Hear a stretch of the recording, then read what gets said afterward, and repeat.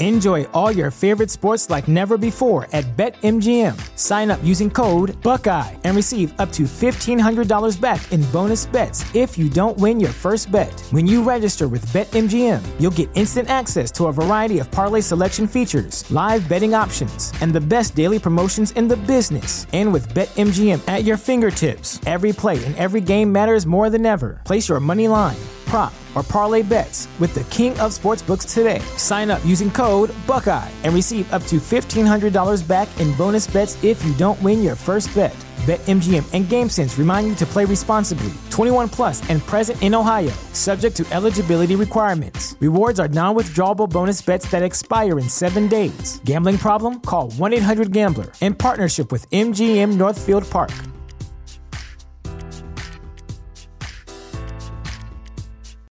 This is the story of the one. As a maintenance engineer, he hears things differently. To the untrained ear, everything on his shop floor might sound fine, but he can hear gears grinding or a belt slipping. So he steps in to fix the problem at hand before it gets out of hand. And he knows Grainger's got the right product he needs to get the job done, which is music to his ears. Call, click Grainger.com, or just stop by. Grainger, for the ones who get it done. What's the easiest choice you can make? Window instead of middle seat? Picking a vendor who sends a great gift basket? Outsourcing business tasks you hate? What about selling with Shopify? Whether you're selling a little or a lot, Shopify helps you do your thing, however you cha-ching. Shopify is the global commerce platform that helps you sell at every stage of your business. From the launch your online shop stage to the first real-life store stage, all the way to the did we just hit 1 million orders stage. Shopify's there to help you grow. Whether you're selling scented soap or offering outdoor outfits, Shopify helps you sell. Wherever and whatever you're selling, Shopify's got you covered. Sign up for a $1 per month trial period at shopify.com/try. Go to shopify.com/try now to grow your business, no matter what stage you're in. Shopify.com/try. Get ready, Ohio. FanDuel, America's #1 sports book, is coming to the Buckeye State. And to kick things off, you can get started with $100 in free bets as an early sign-up bonus. Plus, when you sign up today with promo code OhioFD, you'll be all set when FanDuel goes live in Ohio. Then you can bet on all your favorite teams in all your favorite sports with $100 in free bets. Just download FanDuel's top-rated sportsbook app. It's safe, secure, and super easy to use. Ohio, this is your chance to get in on the action. Join today with promo code OhioFD. Make every moment more with FanDuel, official sportsbook partner of the NFL. 21 or older and present in Ohio. Bonus issued in non-withdrawable free bets that expires 7 days after FanDuel accepts its first real money sports wager in Ohio, 1/1/23. Unique user identity verification required. Offer ends on the go live date. Restrictions apply. See terms at sportsbook.fanduel.com. Gambling problem? Call 1-800-GAMBLER. Breaking up is hard to do, but when it comes to your wireless carrier, you should have left a while ago. You deserve better. Xfinity Mobile. Break free from the big three. Get unlimited with 5G included for $30 a month when you get 4 lines on Xfinity Mobile. Prices may vary and are subject to change. Reduced speeds at 20 gigabytes per line. At Lowe's, we're your go-to for great gardening values every day. That's why we've lowered our price on select bagged mulch, now starting at just $2.88 a bag. Mulch helps prevent weeds and retains moisture. And when you put it down around trees, shrubs, and flower beds, you'll see how beautiful it makes your outdoor space. Just in time to welcome back family and friends. Shop online and pick up in store. Lowe's, home to the best part of summer. Selection and product availability vary by location. While supplies last, U.S. only. Excludes Alaska and Hawaii.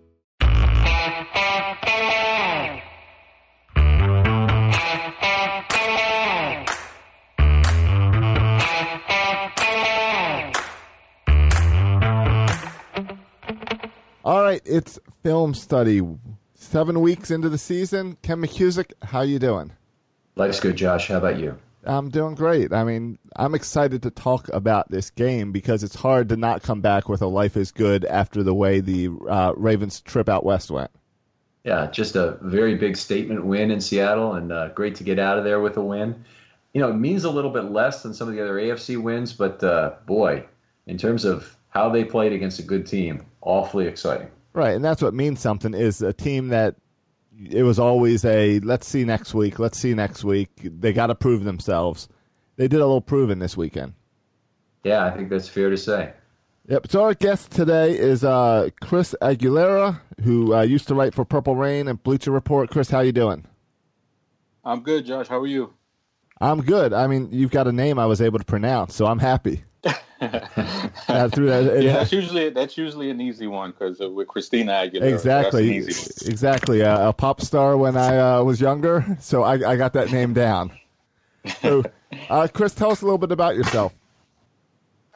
So basically, I'm just a normal, regular, everyday fan. Sometimes I do dip into the analyzing of the game. I mostly try to just dip into the NFL draft part of the game. So like the X's and O's, I leave it to guys like Ken. And then as far as like the draft, and that's where I try to dip my toes in a little bit more. Very cool. We'll have to have you on again around draft time, Chris. That should be fun. Looking at this game, this was a game where for the first time this year, the Ravens lost the snap count, which is a little bit of an unexpected place to be. I think it was 68-56. They lost the snap count in this one. So a -12 when they'd been plus almost 18 or maybe 18 exactly per game through the first 6 games. A little bit of an unusual thing, but they also lost 2 drives due to defensive scores. Lost, I'm using in air quotes. Effectively, from last week to this week against the Bengals, they had the beautiful fourth quarter drive, which effectively sealed the game led to a long field goal. Same exact drive, pretty much, in the fourth quarter this week to put the game away and make it 23-13 after it was already 20-13 on the 4th and 2 touchdown by Lamar, where he just demanded to be on the field. Right. Yeah, that was a 13 play drive, right? 13 play. I think it took 9 minutes. Yeah. 13 play, 9-minute drive, and that's exactly what you want to see out of that team. It's just one of those grinding drives where they just enforce their will, and it's like the defenders, they're tired of having Boyle and Andrews and Ricard come at them all at the same time and just hit them. Yeah, I'd love to see hands on hips on the defense in that fourth quarter. Then you know they're really tired. Part of the story of this season, I think, so far has been not only those great drives, but they've controlled the clock whenever they wanted to offensively. We're going to talk about the defense tonight. And the way that this defense has been rebuilt very quickly and on the fly is really the story of the 2019 Ravens so far. And the 2 men who are really at the heart of that are DeCosta and Martindale. DeCosta obviously going out and scouting and some of this talent that's in the street level pool and picking effectively rabbits out of a hat to get players like Bynes and Fort into the fold and Jihad Ward. And then Martindale being able to fold them seamlessly into his scheme and make use of these players and find their strengths as players and make use of those specifically. Yeah, I can't remember ever seeing something like this where they just inject basically 2 new linebackers into the middle of the defense, have a new safety who's playing 100% of the snaps, and the defense, it doesn't lose a step, it gained 2 steps. That's exactly better. Right. Yeah, and it seems safe now. It seems like everything is cohesive, and it's not like your heart is beating every time the defense is out on the field because you see them communicating. You don't see everybody yelling at each other and hands like, what am I supposed to do pre-snap? It feels safe. Yeah, in particular, I mean, all 3 of those players are critical. Clark having the green dot, though, I think has been the biggest single factor to bring the defense together in terms of him communicating, but also him being able to play 3 positions.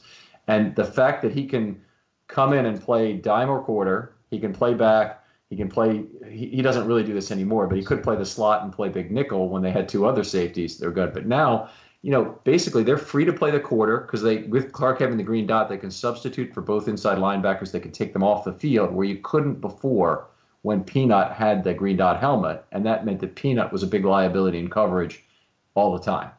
You couldn't, right. you never got away from that. So just what he's done for the players really not only has been his own play, which was terrific in this game, I thought, but it's also how they've gotten more out of those inside linebackers because of his flexibility. Right. We've also seen them bring Earl Thomas down on some blitzes and leave him single high, which they were not able to do before with Tony Jefferson, like trusting him single high and trust that he'll be able to cover the back end of the defense. But with Clark, you can do things like that. And they could be more multiple in their looks with Clark there. Yeah, I agree. That's a really good point, and it's something. It has been a change. I'm hearing the question come up a lot. It may be in our mailbag already for the this week, Josh. But questions about whether or not what this means for Tony Jefferson going forward in terms of Clark's value. Obviously, Thomas is signed. He's still in the first year of a 4-year deal, and it would not be realistic that the Ravens would get rid of him after 1 year. It'd be a big charge if they did. But Jefferson's entering the 4th year of his deal, and that's the time when a player gets cut, of course, in the 4th year of a 4-year deal when it's really his entire current salary can be saved without any additional prorated bonus. So anyway, what do you think about how Clark's play may impact Tony's future? I mean, like you said, that brings a big question this offseason about whether they'll keep Jefferson or cut him. And I believe it makes sense financially to probably cut him. Because I'm trying to pull it up now, but I think they'll be able to save about $7 million or $4 million, I think it is, if they do cut it. Yeah, it's going to be, they will save $4 million if they cut him. It's his base salary they would save. So it's a base salary is $4 million next year? Let me see. It's going to be, no, I'm sorry. It was going to be $7 million, and it would be $4 million in dead cap. Okay, so that's just whatever prorated bonus he has left, and that's okay. That's sunk cost. But $7 million is a big savings, and obviously that's money they might need or might want to have to go out and get maybe a pass rusher or maybe somebody else, who knows. Maybe or even extend somebody. Yeah, that's the other thing is extend Humphrey, extend Stanley after this season. Okay, well, that's great. Those players are not the only ones who've improved the defense. Obviously, we're going to talk a little bit more about Bynes and Fort as we go through this show. But, Maurice Kennedy was a guy that was on the practice squad. They kept him around on the practice squad. They're fortunate no one took him, but they had the confidence to stick him in there when it didn't really work out for Averett. And he was great for 3 games before he got hurt. And then he really didn't play that well against the Bengals with that injury. But I thought he played extremely well for 3 games. I'd make the argument that he was probably the Ravens' best cornerback over that period. Even with Humphrey making plays, Humphrey was also making some mistakes. And so I thought that Kennedy really played very well during that period. And like you said, he was playing great up until the injury. And I think we saw him that kind of rear its head in last week against Auden Tate, where he didn't really have the confidence to drive off of that hamstring injury that he had. Yes, I agree that was a problem, and honestly, it's the kind of thing that it will probably linger for some of the season. But I also think we get Kennedy back at some point. So the Ravens, I mean, you always face the prospect of more injuries at corner, but the Ravens have several players who might come back. Might get Jimmy Smith back this week. At some point, Eamon Marshall can start practicing and rejoin the team, and then they have the prospect of getting Kennedy back from his current injury. And, that's 3 potential contributors they could get back. I don't know how much or, in what ways they're going to use them exactly, but it is definitely some potential talent infusion still down the road at corner. Yeah, it's a good problem to have. Yeah. And at corner, DeCosta always says cornerback is like pitcher. You got to just keep bringing guys along, and, injuries will occur, and when they do, you need to have more prospects. We had Board played 1 snap in this game. What do you think happens to Peanut when he's healthy at this point? That's interesting. That's going to be interesting to see. I think they go to what you've brought up a lot when it was the platoon that they had going on between Peanut and Young last year when Mosley was there, and they had that little platoon going on.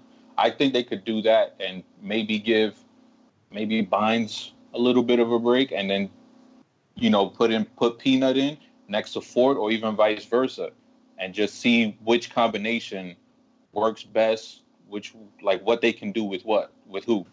Okay. It'd be interesting to see. They did a little bit of moving Fort to the mic on passing downs. So it's a possibility that way, I think, if they if they keep Bynes as a 2-down thumper, have Peanut and Fort split some snaps at the will, with Fort then also moving over to play the Mike if they're going to stay with the dime, or to be off the field if they replace him for the quarter. Right now, I've been very impressed with what we've seen from Fort in terms of his reaction time, particularly to running backs on the outside. We saw that stop he made on the pass for -6 on, I think it was the second play of the game. But what made that play was the reaction time. Right. Yeah, I have it here. It was at the first quarter. The way he recognized it, there's just some people that just have a feel for the game, and you can tell he has that feel because before the running back is even peeling out, he's taking that step back to pivot and make sure he can get to that spot where the running back is going to peel off to. Yeah, and it was great to see. So I saw the exact same thing. It's like he read the quarterback before the quarterback even fully turned his head to do that. He knew where that ball was going. So I was impressed by it as well. Jihad Ward, has been an unbelievable find. And the loss of McPhee is a disaster for this team. They'd overplayed him in terms of snaps. I think we'll all agree on that. But I hate to say this, he has 240 snaps this year. I figured him for 15 snaps per game. That's what I was really hoping the Ravens could get out of him for this year. Unfortunately, 15 times 16 is 240. That's exactly what he ended up with. He just moved them all up into the first 7 games. So, yeah, it's really unfortunate that they didn't have the depth or the flexibility to be able to kind of spell him the way that they probably wanted to, because they probably thought, hey, maybe Bowser, maybe Williams, they'll take in some of those snaps. But as you can see, none of them really stepped up except for Bowser this game. I think he had a pretty good game. But other than that, it's like they've had to rely on him more than they thought they would. Mm-hmm. They have, and now, I mean, Ferguson was inactive for 2 games. They couldn't find a way to get him on the field. Now he's going to have to take a big role, and his snaps have been increasing pretty much every week. So I do expect he's going to get a trial by fire. And generally speaking, I think that's a very good thing for a rookie when you force him to develop a little quicker maybe than he's ready to at the position he was intended to play. So it's not good if you throw him into a position he's never played before, like they did with Correa. But I think it is a good thing when you force him to develop more quickly at the NFL level than he might otherwise be ready to do. I think generally you get value out of that. Yeah, and I agree. And I think you saw a progression with him just within this game alone, because there were a couple of times where he bit hard on the inside move and he wasn't disciplined with his eyes. But then towards the end of the game, you see him not making those same mistakes that he made in the first half, where he's setting the edge and he's blowing up plays for 4, 5, 6 yard losses. So I think we'll see a slow progression with him, and hopefully he'll be able to take that step within the season. Yeah, I hope so too. I mean, he's a guy who should be able to create that bubble on the edge that allows for good pursuit, because he's got that good bull rush. And you figure if anyone can kind of 2-gap that outside in the way that an edge player does, that it would be a guy with a top bull rush. And some of that obviously came from the college game, where you can bull rush anybody with strength and length, but he's also he's should have the ability with his strength and his length to turn guys, even offensive tackles in this league, appropriately.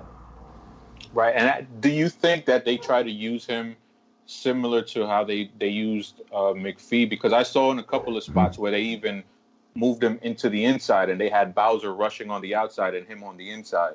Yeah, I think that's what they would do with McPhee as well. So it seems like a good fit to just replace him with McPhee and to just do those similar scheme styles that they did. So I just wanted to know what you feel about that going forward. Yeah, they have 2 guys now who can do that amazingly after all that's happened. They had all 3 of those guys lined up in one race car package in this game. We'll talk a little bit later, but all 3 guys, McPhee, Ward, and Ferguson, were lined up in a 3-point stance on the inside. So they still have 2 of those guys, obviously, and Ward, who came from Indianapolis, where he was really labeled as an interior defensive player, more of a 5-tech defensive end, but he's really played outside linebacker for the Ravens with a few snaps on the inside on passing downs. And I think they'll use him more and more in that role. He's obviously a very tall guy at 6'5", and a lot of ability to use his length effectively. I think he's been very good. But Ferguson is the other guy that would make sense. If they want to continue to run the race car, they can still do it. with Judon and Bowser on the outside. I think that Judon is the only guy that really gives them a very good speed rush, and I don't really think they want to move him inside. He has played there a little bit in the past, but I don't think it really makes sense to do it anymore.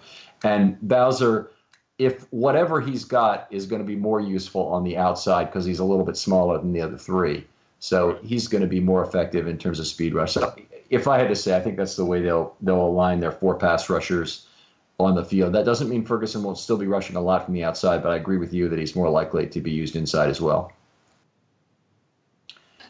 All right. Anybody else on the defense? I think we pretty much hit on everybody to this. I mean, I guess the one thing about the 2 coordinators on this team is, boy, they're getting the love around the league right now. Certainly Roman is for the offense. He's doing it. But Martindale is appropriately, getting, if there was such an award, there probably is, Coordinator of the Year viewpoints for what he's done to keep this defense running with all the loss of players and stars they had from last year. Pretty good chance, I would have to think, that they'll lose one of them to a head coaching job next year. Yeah, you would have to think so because I believe there were reports last year that if the Ravens didn't promote Roman, he was gone, and someone was going to hire him. And you could say the same thing about Wink Martindale, where there were some teams probably sniffing around him too after having the number 1 defense last year. So if teams were doing that last year, they're going to be even more inclined to go after them this year again. Yeah, I would think so. First of all, it's just repeating the experiment a second time, so that's great. But what Martindale has done with this defense in terms of, fitting the scheme to some fairly limited players in important roles is just extraordinary so far. We'll see if they can still do this. Even the pass rush in this game, I looked at it and I said, it wasn't great in terms of only sacking him once, and it wasn't even a real traditional sack. It was kind of an escape outside the pocket for a sack for 0, so it wasn't like it was a big loss or anything. But what I did like about him is they knocked him down 10 times in the game. So They had 8 quarterback hits. They had 2 others that were roughing the passer was called. One of them very ticky-tack, obviously. But it was they made him feel that pass rush in this game. Yeah, they did, and it was really fun to watch Brandon Williams in this game because he was getting after Russell Wilson, and he was causing that front fits in the run game and the pass game. It was really refreshing to see after we predominantly just see him in in the run game. Really, I mean, we really don't see him that much involved when it comes to the pass rush. But yesterday, it was phenomenal to watch. Yeah, it was really something. And one of them was late, but he had those quarterback hits on consecutive plays that were just crushing quarterback hits. And, anytime a 340-pound guy falls on a quarterback, it's going to be a crushing hit. But both of these were really throw his body weight down on the quarterback appropriately. Hits. So let's talk about a little bit more about the pass rush since we seem to be there right now. We'll come back. We'll talk about the packages a little later. But as I scored it, the Wilson had ample time and space on 22 of 42 throws, which is a lot. 52.4% is higher than we've seen in today's game. That I keep referring to people, but it used to be 50% was the standard, and that's slowly shrunk into the low 40s in terms of what the Ravens have been getting, and in terms of what they've been delivering to in terms of pass rush. So. At 52.4%, it was high. We just scored the offensive line tonight, and we noticed that the ample time and space seemed to be fairly regular for Jackson as well. Maybe not quite as regular, but it might have been related to conditions, that it was a little harder to get to Wilson quickly in this game. Right. Yeah, I mean, it was a weird game because you didn't see a lot of, like you said, there wasn't, he wasn't under duress a lot.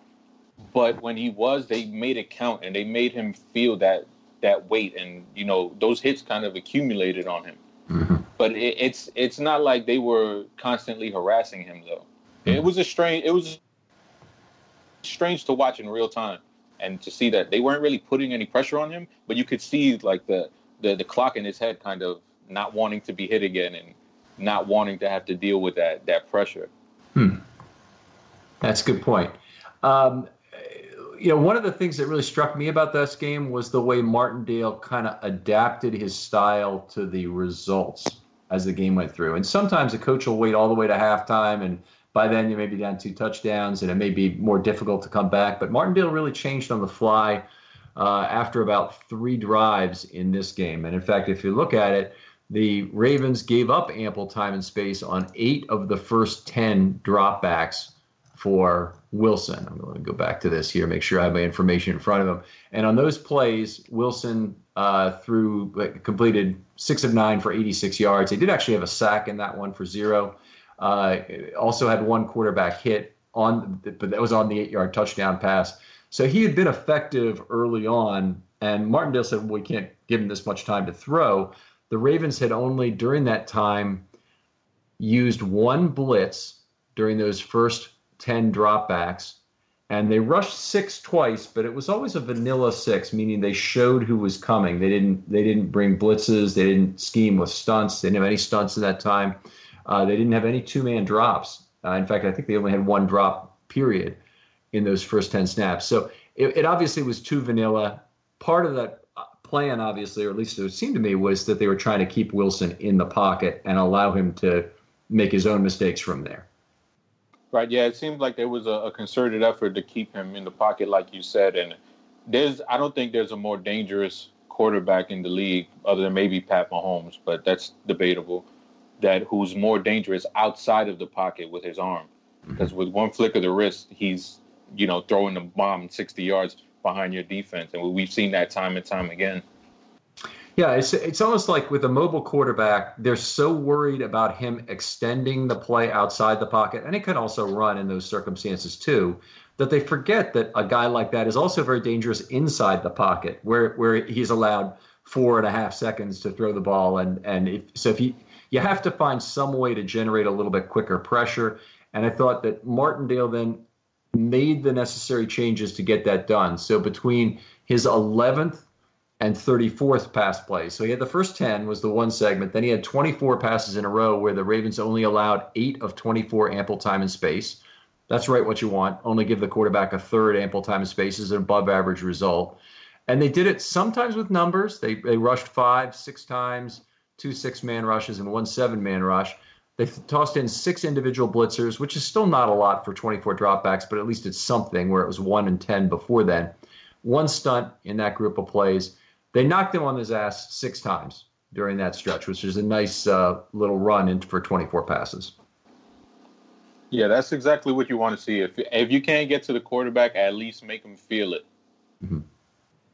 So anyway, on those 24 plays, only 3.8 yards per play for Wilson. And that, of course, was a sequence during which he threw the interception to Peters, which, frankly, I just loved that play. Peters baited him into it the whole way. What a freaking interception. It was a thing of beauty. I was watching the replay today, and from the instant replay angle they give, he actually turns his body as if he's going to run with the other receiver to leave his responsibility in the flat. And I think Wilson sees that, and then he kind of brings the ball back down, and then he just throws it, because that was the last thing he saw was Peters trying to run up the field. But then you see Peters just stop, and he just makes a beeline for the ball. And it was very Reed-esque. Yeah, I was just going to use that word, damn it. You stole my word. But that's exactly what it was. And, you've probably heard us talking about this show about how Peters is the greatest interceptor in NFL history, along with Reed. And he's the only guy. I mean, those two are so far head and shoulders above everybody else who has ever played this game in terms of their ability to intercept passes adjusted to the era that, Peters has had a relatively short career, but it's like he's hitting 450 in early June. And maybe with that interception, he's hitting 460 in early June now. Yeah, it's there's just some guys that they just have that knack, and then he's he's one of those guys, those special guys that just has the knack for the ball. And someone who Michael Crawford, who we all know, he brought up a name to me last week that's very similar to him, and it was Asante Samuel, another guy that had a nose for the football as well, and I see those similarities with him. Yeah, one of our guests on the show said exactly that. I know it was Garnett West, who is a great listener to the show, and he contributed to a film study short, and he said Asante Samuel. That's who he reminds me of. So that's a great one. Same kind of look into the backfield, more comfortable playing off coverage, that soft press, but wants to keep his eyes on the quarterback and figure for the pick somehow. But we've seen the Reed interception against Peyton Manning. That's the one Manning always talks about, where he turned the wrong way to go to receiver, and then immediately he turns back to the receiver that Manning started. That's what it looked like in this case. Completely baited him into that play. Let's talk about Peters for a second while we're on him, because he had a great game here. I have him as being targeted 3 times, no completions. It's the kind of game, though, that if the ball had been caught by Jaron Brown at the goal line, which I believe was his responsibility. He kind of turned and was talking to Bynes about it after the play, but I believe it was his responsibility. If that ball had been caught, it would have been a different narrative during this couple of weeks about who Peters is. Certainly he would have had the interception return for a touchdown, but he'd have also had the boom or bust angle in this game, giving up a touchdown on a very difficult to cover crossing route, by the way, to Brown. But fortunately, Brown dropped the ball, and people have forgotten about the fact that Peters let him get open. Yeah, it's kind of, I mean, you never know for sure, but it seemed like he was going to drop back in zone.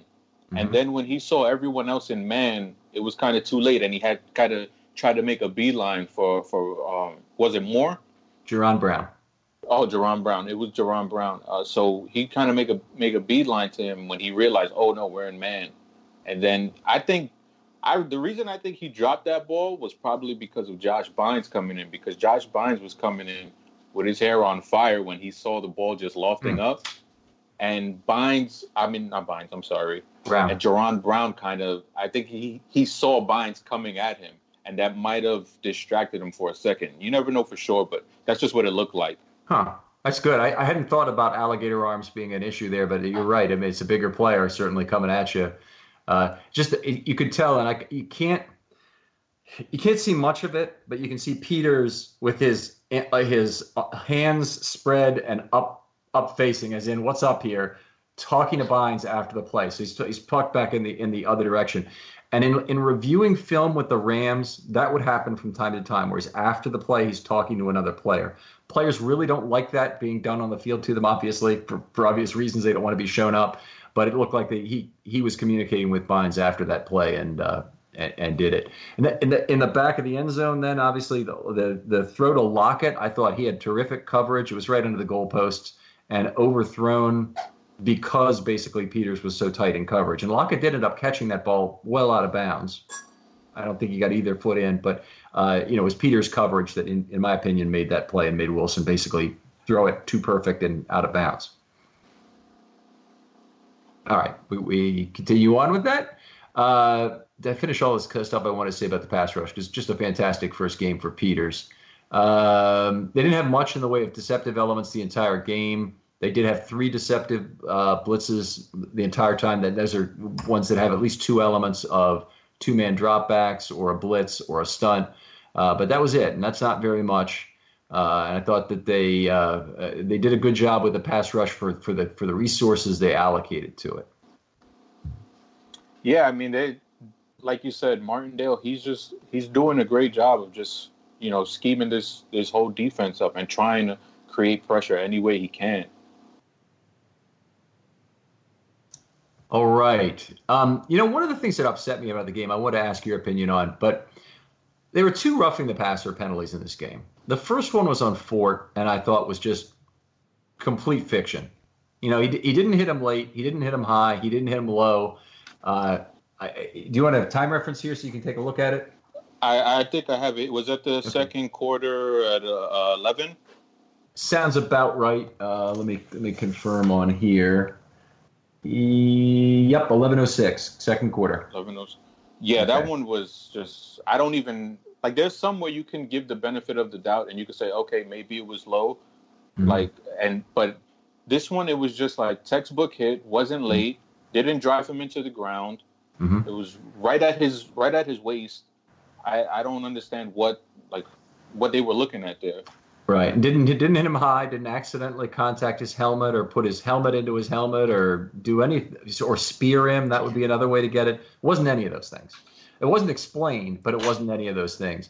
And I thought it was a terrible call, but let's look at this from the league's perspective for a second. If they want to protect Jackson and Mahomes and Brady and a few other top-end quarterbacks and say that, these guys need special treatment of some sort, or maybe we want to allow each team to declare whether their quarterback gets this kind of treatment or not. And your immediate reaction is, well, of course we want the special treatment.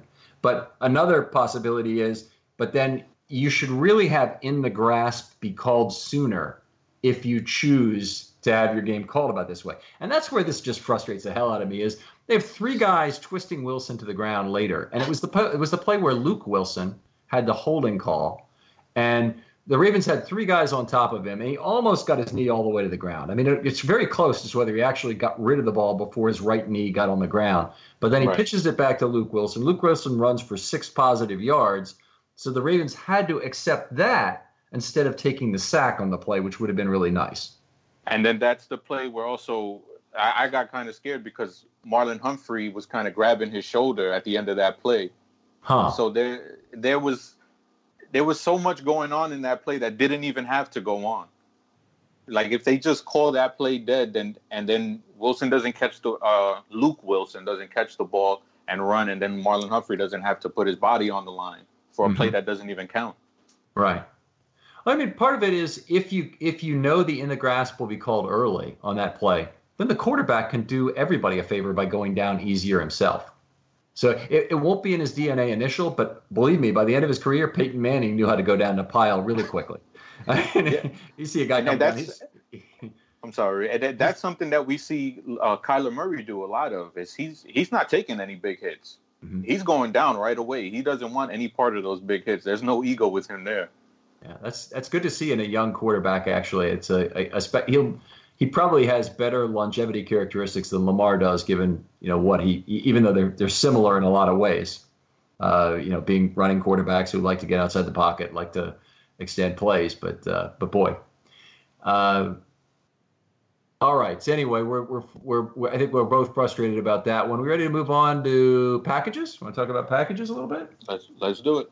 All right. So what we usually do at this point in the show is talk about what they play during this game, and this is an interesting game for Wink because he had to adapt on the fly to the loss of McPhee. So we'll go through this basically. The Ravens, the base defense, we've talked about this for weeks now, is basically dead. They played it 4 times in this game. And their total number of times they've played the base package the whole season, I can get you in a moment or two, but it's not that many. For the entire season, they have played the base package only 29 times with having 4 defensive backs on the field. So that ain't much for 7 games. It's less than, 4 times per game they're playing it roughly. In this game is 4.0 yards per play on 4 plays. The standard nickel, which is really the base defense now in the NFL against 3-11 personnel, meaning 11 personnel, they played that 42 times. They didn't have any of the oddball nickels. They didn't play any of the jumbo nickel, which is the 3-3-5 nickel where they only play 1 inside linebacker, and they didn't do any of the 3 safety nickel, the big nickel, which they've been doing to stop running teams. That's one I thought they might have used in this game against Seattle. And for the big nickel, who do you think they would use in that personnel now that they don't have the same guys that they've been using in those roles before? Yeah, it's a great point. In the big nickel, weren't they bringing in Clark before the Jefferson injury? Yeah, it's a great point. So they'd have to do something probably with Bennett Jackson. I don't think we're still at a point where Levine is going to move to the back end. Levine himself has played big nickel a fair amount in the past, but it seems like an unnecessary risk to take with him. He's not the greatest run defender, certainly anymore, but he played a little bit. Buffalo played a game, I think, in 2016 at home on the opener against the Ravens. Not the one that won 47-3, but the previous one where they beat them, I don't know, it might have been 16-3, 16-7, something like that. That game, we saw a lot of big nickel from Levine. But I would agree that they really don't have necessarily the personnel to do it without Clark being the guy, unless they're going to move Bennett Jackson to the back end. But we might see that. Yeah, because he play on the back end for one snap, I think it was. Yeah, got his NFL debut. We can talk about that now if you want. So that was the $50, and that may be $50, 8 defensive backs on the field and a 3-man pass rush. Okay. It may be the first time in Ravens history they've ever used that play. It also happened to be the first snap of Bennett Jackson's career. Okay. Bennett Jackson, he only played that one snap. He was drafted on May 10th, 2014. 1,989 days later, he plays his first NFL snap. Wow. And it's the first ever $50 in Ravens history, maybe. I need to look that up. It's about a 2-hour project for later this week. That's some perseverance for you right there. Yeah, isn't it? Anyway, look to me. I mean, he had 2 special teams tackles. He looked good. He's, of course, looked good in the preseason. We've always liked him. It's just there's never been a roster spot for him. They kept 6 safeties this year. If they were ever going to do it, they'd do that. But they had other guys, they like Trawick, they had to keep, who could be helping the Ravens right now if he were active. But I think Bennett Jackson could play the back end potentially and allow Clark to do some other things on the front end that he had been doing before. Yeah, that'll be interesting to see if they try to incorporate him more as the season progresses and they see more from him in practice. All right, so they played everything pretty much worked defensive-wise. By the way, the standard nickel, they allowed 4.9 yards per play. And the dime, they allowed 4.9 yards per play. Another 17 snaps of dime. Now, they do have 2 different variations they played in this game. They played the normal 3 safety dime with Levine on 15 snaps. And that's the one they bring in on third down anyway, most of the time. And they have Levine lined up at inside linebacker. And it's the one we've come to know and love over years. But the other one they play is a 4-corner dime. And they did that in this game with Averett a couple of times, 2 times, where they added Averett effectively to the standard nickel and took out a second inside linebacker to do that. And I believe one time the Ravens they might have been facing 10 personnel, so just 1 running back and 4 wide receivers. And that's the kind of spot where you prefer to have that 4th corner on the field as opposed to a 3rd safety. Right. And on those plays, who were they leaving in at linebacker? Was it Fort? That's a good question. Hold on, I'll check that for you right now.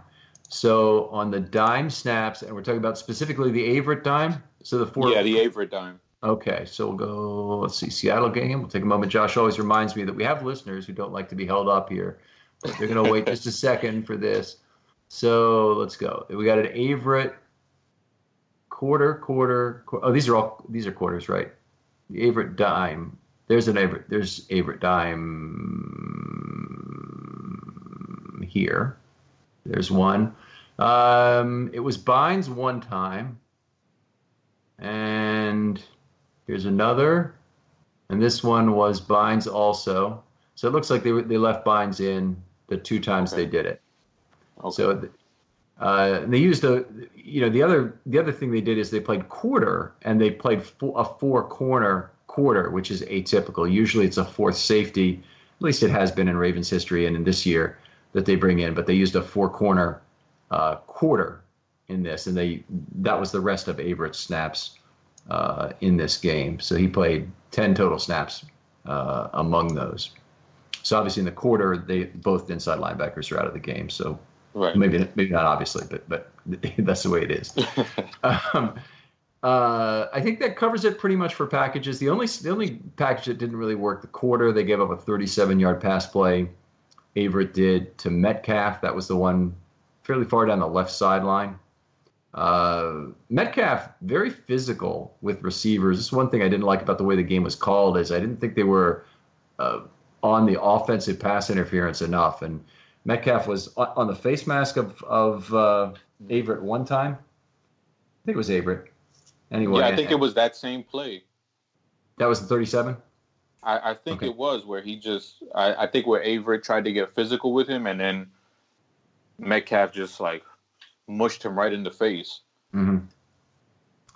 Yeah, I can see why everybody wanted Metcalf in the drive, or a lot of people in the draft, but I can also see all of that combine measurable value not being well translated to the field too.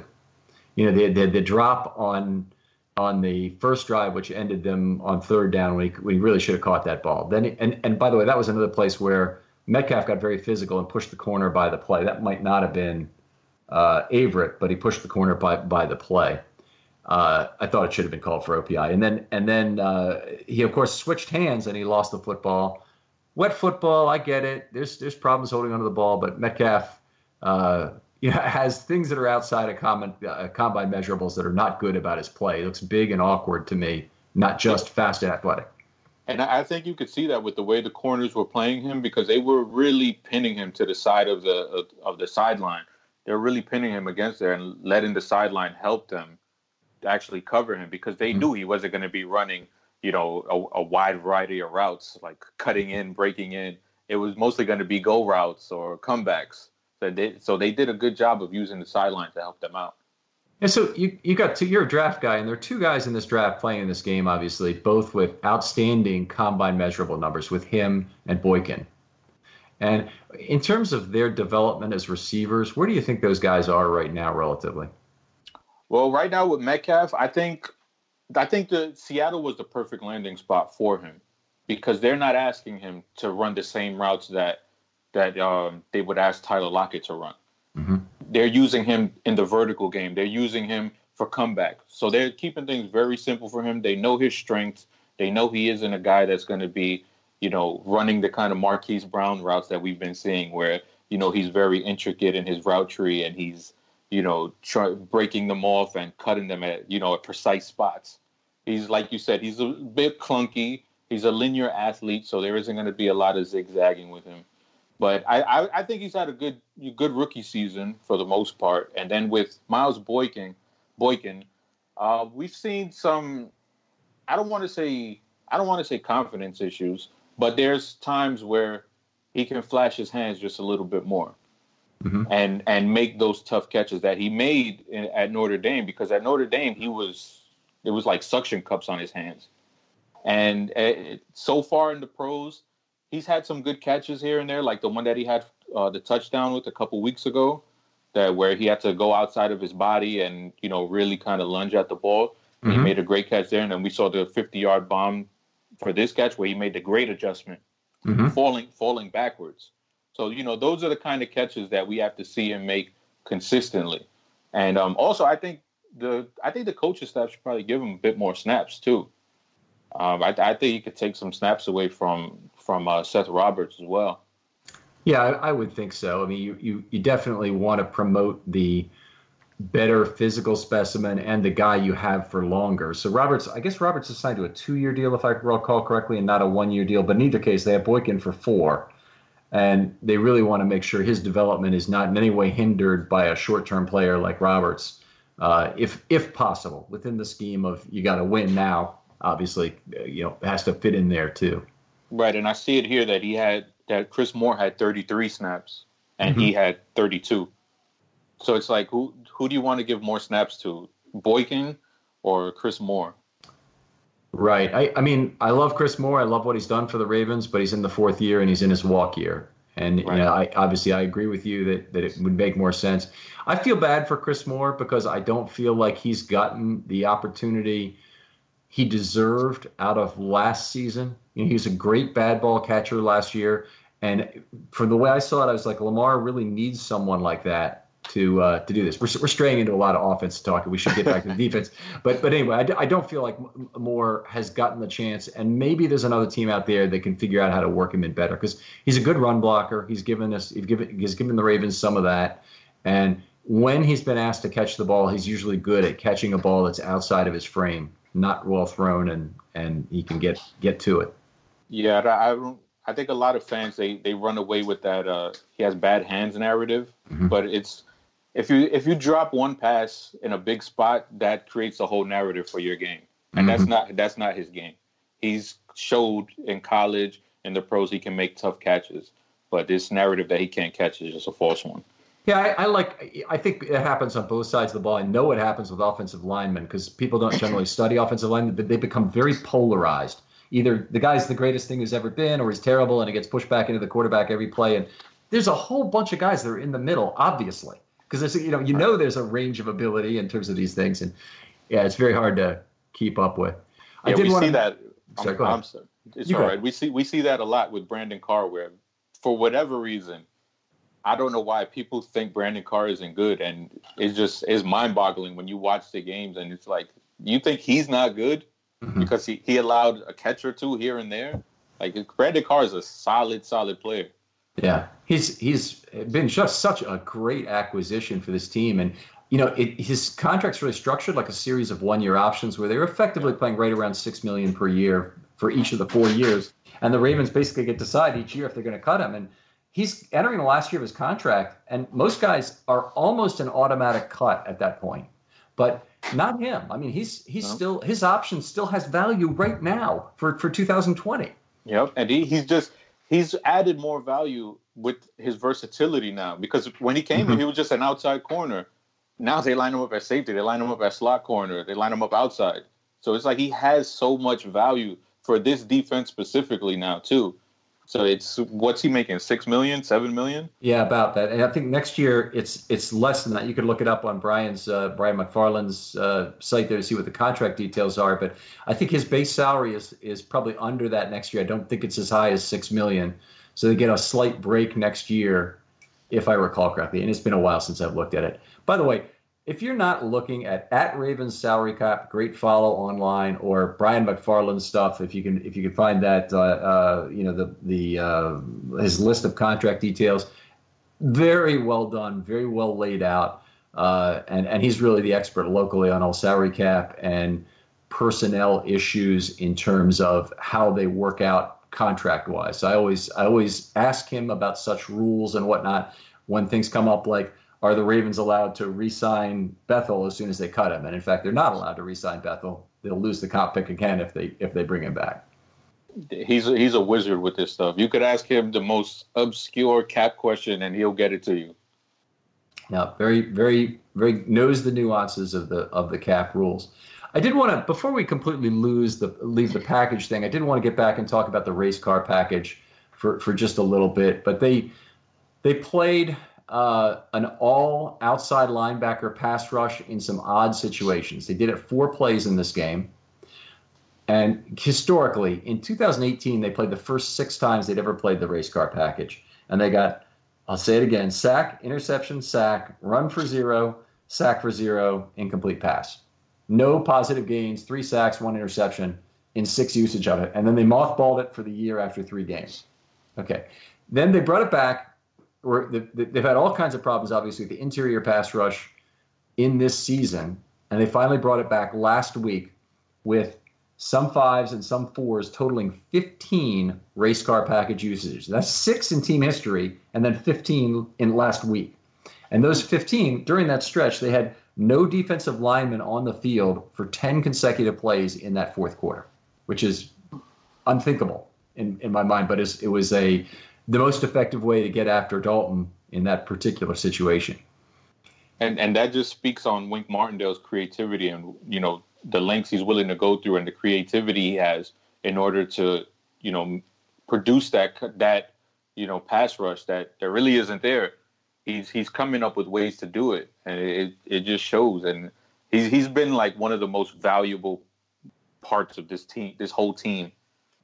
Yeah, couldn't agree more. I mean, he's been so good. What was interesting this game to me is they played the race car package twice on unusual down and distances. So they've been playing it 3rd and long, no problem, or they're playing it in game situations where they just want to keep the same defense on the field because they're up a couple touchdowns late and the team has to pass. But in this situation, they brought it on for a 2nd and 1, and they brought it on for a 3rd and 1. And you think about that, and those are fairly obvious running situations, I think we'd agree, where particularly on 3rd and 1, the other team's going to want to play power football and get the first down. Effectively, Martindale conceded those 2 third downs to the Seahawks and almost forced them to run the ball by putting that package in. And Carson ran for 9 and 5 yards to get the first downs on those two particular cases. But I just thought strategically that was so fascinating to see them decide to give up those first downs by putting that package on the field. Yeah, especially when you take into account, the 2 run stuffers that they have, and you take them off the field for those, short yardage situations. It's really strange when you look at it.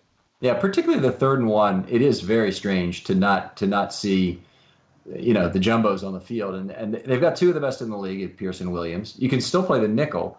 I think of 3rd and 1, they lined up in 10 personnel, if I recall correctly. So they had four wide receivers on the field. They were spread out. So you got Carson, you got 5 offensive linemen, you got Wilson in the backfield. There's a chance for some sort of misdirection or read option, obviously, that could beat them. But you got to think you'd probably do pretty well to start by pushing the middle. And it's the worst offensive line I've ever seen Seattle field, and that's really saying something. They didn't have Dwayne Brown. They have a bunch of guys who are below the line to start with. They're injured, tons of injuries. But to not do that, to not take a chance on 3rd and 1, 2nd and 1, they really had to think about that before the game to know how they're going to react to some of these situations. Yeah, I agree. I mean, hopefully going forward, they don't keep doing that because we don't want to see, that package out there on short yardage situations. So hopefully going forward, they correct that. Yeah. All right.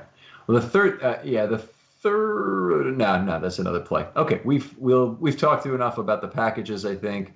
What do we want to talk about? Some individual players now? You have anybody you want to bring up? I'll let you go first. We usually kind of alternate here on performances we'd like to discuss. I want to bring up LJ Fort because he had a great game. I mean, he was all over the field, and it was refreshing to see because team has been lost at linebacker this whole season, and when you see someone that's actually reading and reacting and taking away those dump off plays in the flat that killed us against the Chiefs, it's really refreshing to see. And it makes you wonder, why was a guy like this why did he not have a job? It's amazing. And yet it's also amazing, I think, that the Ravens were able to identify that and say, that's a guy we want who doesn't have a job. I mean, how would they know? He's played 8 years in the NFL, and he's hardly played defensively. He's played half a season defensively in 8 NFL seasons. And now he comes here and he's playing, more than half the snaps. And, what the heck? Yeah, he might be the starter going forward. Who knows? He's gone. I'm sorry, go ahead. I saw a lot of because I follow a lot of Steelers fans as well, which is a weird thing. But they were throughout the whole offseason, they were saying that they have to bring back LJ Fort. They have to bring back LJ Fort. And then they didn't bring him back, and a lot of them were upset. And then a lot of Eagles fans were upset when they released him too. So it's this guy's been playing well for 2 teams, and then he was just out of a job, and now he comes into the Ravens and is one of the unsung heroes of the defense now. Yeah, and in the last 3 weeks, he played 0 defensive snaps his first week, was just in for special teams. And I thought maybe that's what they got him for. Because, you lose Trawick and you have other people you're missing. You want another guy who could be a core special teamer.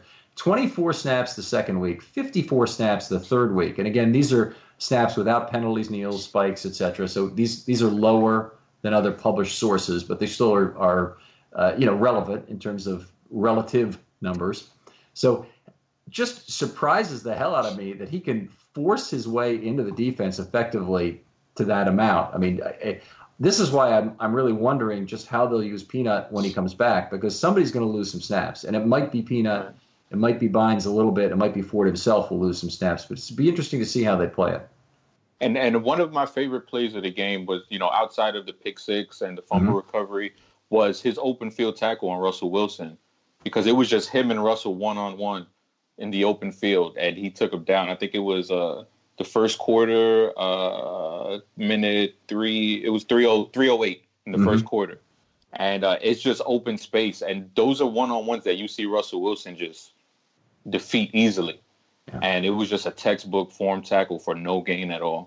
Yeah. So on that play, it's a sack actually, but is a rare case where Fort was not a pass rusher, but he is entitled to then go after the quarterback when he leaves the pocket, because that's the rule. You have to have one guy go after the quarterback when he rolls out. So he went after him, and he still had the control to take him down in the open field, which is, as you would say, just remarkable that he's able to do that. Yep. Okay. Josh Bynes, I think, deserves a lot of credit along the same lines in this game. I mean, he did an awful lot of things well in this game. He had 8 tackles to lead the team. What he's done for the run defense, I love. He didn't have a big play on a pass play behind him. he did have maybe he did, because you pointed out earlier he was really in the neighborhood, hair on fire, when Jerron Brown dropped the ball at the goal line. But the previous 2 weeks, he had interception where he read the quarterback, and a tip where he knocked the ball to Humphrey for the interception. Right. Yeah, he also had a great game. He was, like I said, these guys are just, off the street and coming in and making a huge, huge impact on the defense. It's like I've never seen anything like this before. Yeah, very exciting. We talked a little bit about Brandon Williams earlier, those pair of crushing quarterback hits he had. That begins in the third quarter at 13-14 if you want to go look at the film yourself.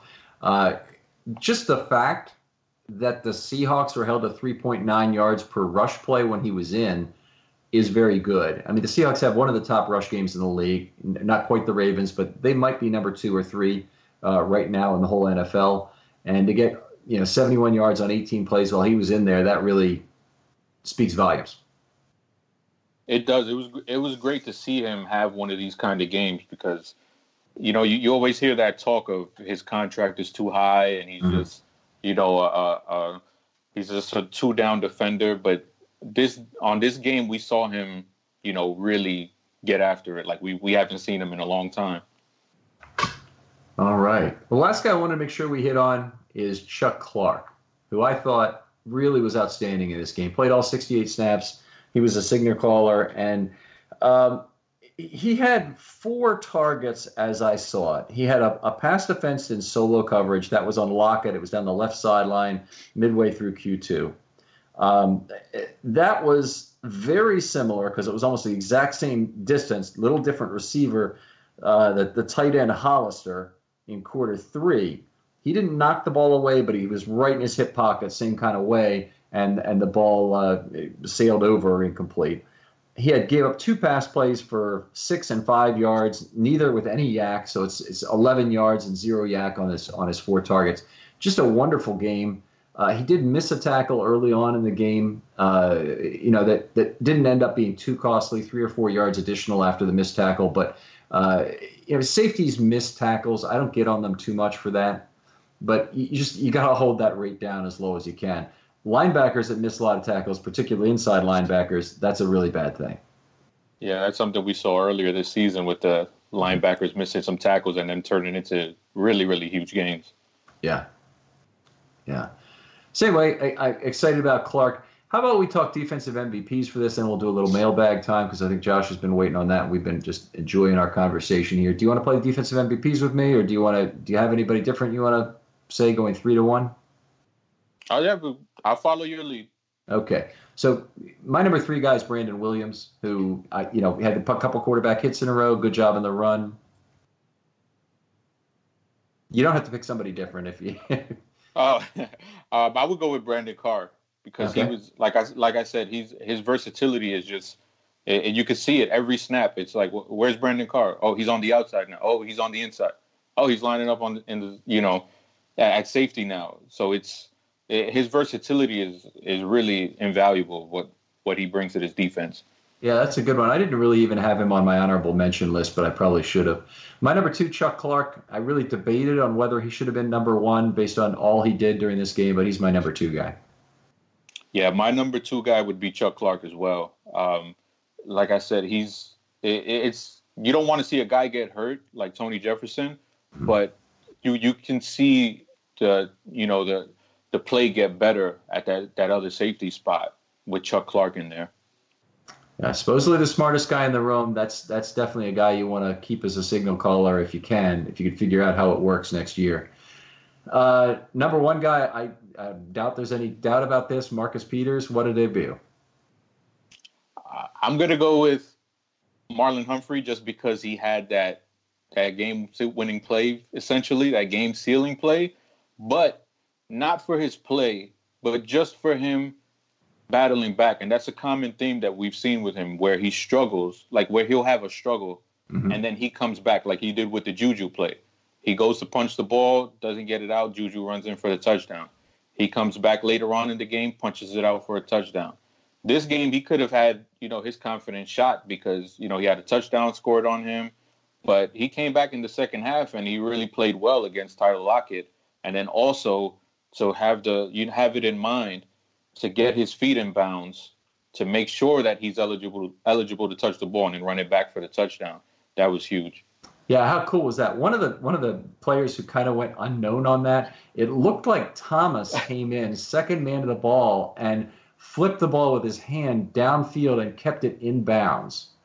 So if you take a look at the play again, you don't have to do it right now, but it appears he might have had a hand literally in keeping that ball in bounds down that right sideline, and then giving Humphrey a chance to go scoop it. But boy, Humphrey, go ahead. I'm sorry. Another unsung hero on the same play is Brandon Carr too, because DK tries to get back to get the ball, and you just see credit to Matt Wise. He's the one who brought this up on Twitter. You just see Brandon Carr almost do a chokehold on DK Metcalf to make sure he does not get up to get the ball, and someone else like Marlon Humphrey can get it and scoop and score.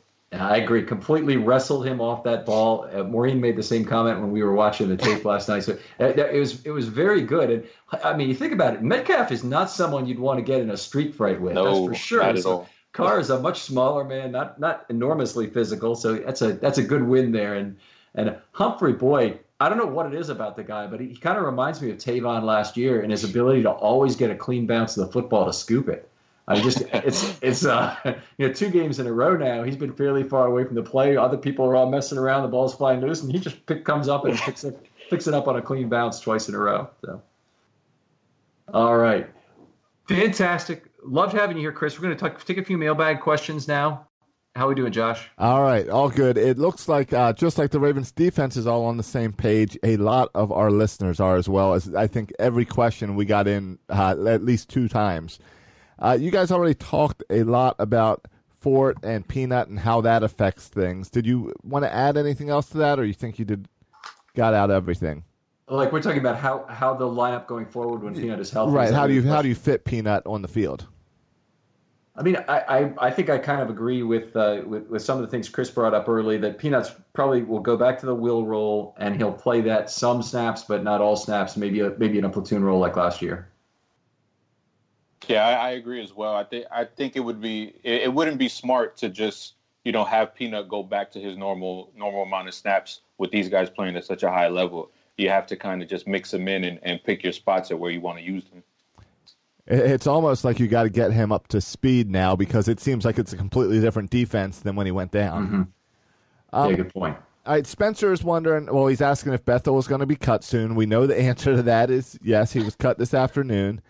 Who will take his spot? How will the Ravens handle that? On special teams? Yes. I guess that's what he's asking. He may be just asking on the 53 who takes it, because they cut a guy from the 53 and they cut a guy from the practice squad today.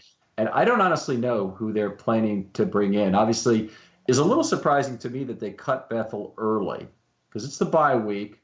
They've got him for at least, I believe, 2 more games after this. He can play. I know he can play week 8 and week 9. He may be able to play week 10 and be cut after. I'm not sure what the rule is, but I know he can play for 2 more games, and they're saying he's not going to. All right. I wonder if it maybe has to do with maybe like a trade brewing in the works, and they might want to have that comp pick in their back pocket just so they can use one of their draft picks in order to make a move. That's just speculation. Well, I think you're right that they want the draft capital. They can't trade that comp pick specifically until it's actually awarded. What they can do is they can say, we'll give you a 4th round pick of our choosing from our pool. Right. And then they might have to move up and give away a 3rd round pick if they don't have one, kind of thing. But anyway, they can structure a trade with future draft compensation like that, but they can't actually trade it until they get it awarded to them. But they still have the 4th round draft pick awarded if they wait 2 more weeks to cut Bethel. So I think it's almost like a nice thing they're doing for him to help him find a new home on the bye week. So I'm not sure, but I get the sense the Ravens did something nice for Bethel here. He's getting paid early. He walks with all his. If he wants to retire from the NFL, he could do it right now, take termination pay. If he doesn't do that, then he could try and find another job, and I'm sure they'd be takers. Yeah, and that's how I saw it as well, because Harbaugh was spoke very well of him today, and how it was clearly just for the comp pick. So it makes sense with the bye week. For one, DaCosta will be busy, hopefully, on the phone this week, and it's nice to know you've got an open slot. And then, of course, let him find home. Seems to make sense. All right, Nicholas is wondering how likely Marcus Peters is to get his contract, I guess, extended and stay here next year. It's a complex question because a lot of things have to be answered. Peters is a great player. I'd love for the Ravens to try and lock him up long term, but it's going to probably send the wrong message if they extend him and they extend Stanley maybe, and it becomes clear they don't have the money for Humphrey. So I don't know exactly how they're going to play it in terms of this. I'd love to see if they can find the way to sign Peters, but I think it's more likely that Peters is a 10-game rental and ends up walking. I mean, I'd like to see if they would maybe have the flexibility to maybe have both cornerbacks, because, with Lamar on his, rookie deal, and then all the dead money pretty much from Flacco coming off the books, they might be able to re-sign Marcus Peters, but then also have the flexibility to re-sign Marlon Humphrey when the time comes. Mm-hmm. And they have to get Ronnie Stanley signed. I think there's 2 players probably have to go. Well, probably 3 if you decide you're going to sign Marcus Peters. You're probably going to lose Brandon Pierce. Michael Pierce. They're not going to be able to keep him. They probably would have to let Judon go, and they probably would have to let Jefferson go. I think realistically they can only keep 1 of 3 of Peters, Judon, and Pierce as it will come down. Yeah, because you have to figure Stanley's going to have a top contract for a tackle. Humphrey's going to have a top contract for a corner. So that kind of leaves you, in no man's land. Like, who do you pay? Do you want to pay the cornerback, or do you want to pay the pass rusher? So it'll be interesting to see who they actually choose. Yeah. All right. Despite the lack of sacks, it seems like opposing quarterbacks get the ball out quick or move from the pocket frequently against the Ravens D. Any idea how the ball out quick numbers look for Raven opponents compared to the league averages? Oh, I don't have it compared to the league averages. I keep a ball out quick stat that is in between an ample time and space and a pressure. So okay. I can just tell you in this game how many they had, and I'll look on my score sheet. It'll take me a moment here. Now, this game, it felt like Russell Wilson held the ball a lot more than what the Ravens have been dealing with. Yeah, so he had ample time space 22 out of 42. 7 out of 42 were ball out quick, and 13 were pressures. Okay. All right. Well, Dalton, I think, might have had 12 ball out quicks last week. So Dalton was very concerned about getting sacked with the state of the Bengals line, and their entire offense was built around getting that ball out quickly. Okay. And again, that'll be another big test in 2 weeks with the Patriots and Tom Brady, who gets the ball out pretty quick when he has to. Yep. So, all right. Well, that was another great episode of Film Study. Chris, thank you for joining us. Let everyone know. Thank you guys for having me. Of course, let everyone know how they can follow you on Twitter. You can follow me at Chris Just Joking on Twitter. I'll be there. You have any questions, you want to talk, I'll be happy to talk and answer any questions that you have. Pleasure to have you on, Chris. We'd love to have you again sometime. Maybe would you like to talk about the defense again, or would you like to move over to the offense the next time you're on? You can have your pick. Whenever you guys want to have me on, we could talk special teams. It doesn't matter. All right, fantastic. We really appreciate you taking the time, especially on short notice, to do this show with us.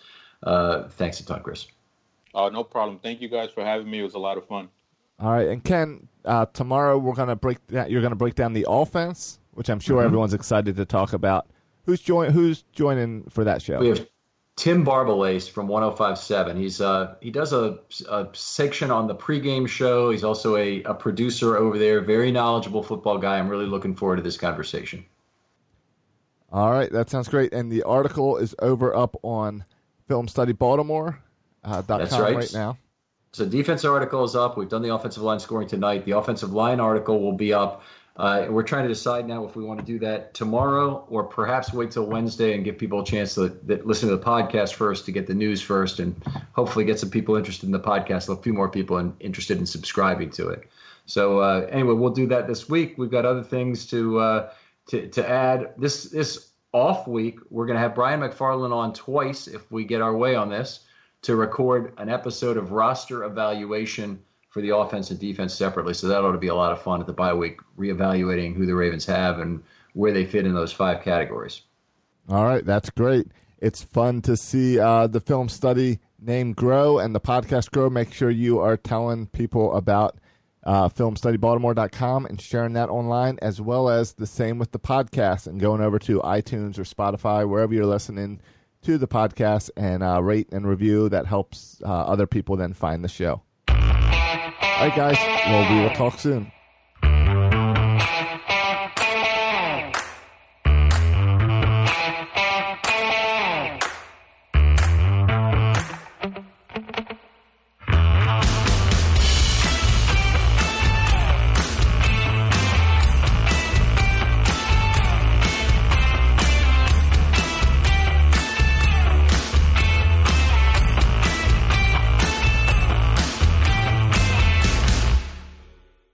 Winning comes in all shapes and sizes. Every day there's an opportunity for a win, just like scratchers from the Virginia Lottery. Everyday grab and go, everyday giftable, everyday fun. It's where anticipation meets instant gratification, and they're satisfying to scratch no matter the outcome. Like the new Virginia Lottery Scratcher Colossal Cash. It's loaded with $100 to $500 prizes. Now, that's an everyday win. Drive to the nearest Virginia Lottery retail location and pick up a scratcher today. Odds of winning any prize, 1 in 3.21. At Lowe's, we're your go-to for great gardening values every day. That's why we've lowered our price on select bagged mulch, now starting at just $2.88 a bag. Mulch helps prevent weeds and retains moisture. And when you put it down around trees, shrubs, and flower beds, you'll see how beautiful it makes your outdoor space. Just in time to welcome back family and friends. Shop online and pick up in store. Lowe's, home to the best part of summer. Selection and product availability vary by location. While supplies last, U.S. only. Excludes Alaska and Hawaii.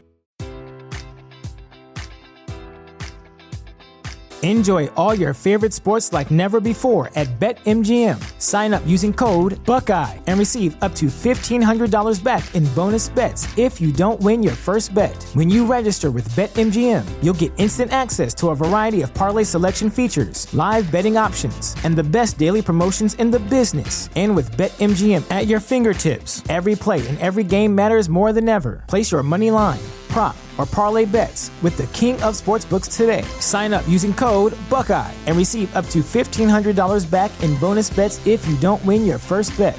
BetMGM and GameSense remind you to play responsibly. 21 plus and present in Ohio, subject to eligibility requirements. Rewards are non-withdrawable bonus bets that expire in 7 days. Gambling problem? Call 1-800-GAMBLER. In partnership with MGM Northfield Park.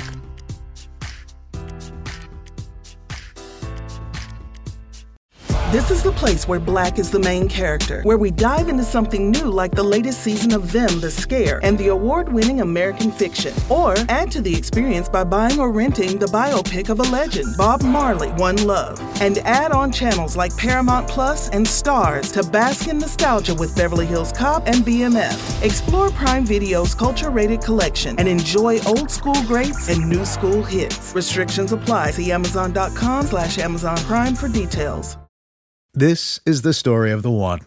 As a maintenance engineer, he hears things differently. To the untrained ear, everything on his shop floor might sound fine, but he can hear gears grinding or a belt slipping. So he steps in to fix the problem at hand before it gets out of hand. And he knows Grainger's got the right product he needs to get the job done, which is music to his ears. Call, click Grainger.com, or just stop by. Grainger, for the ones who get it done.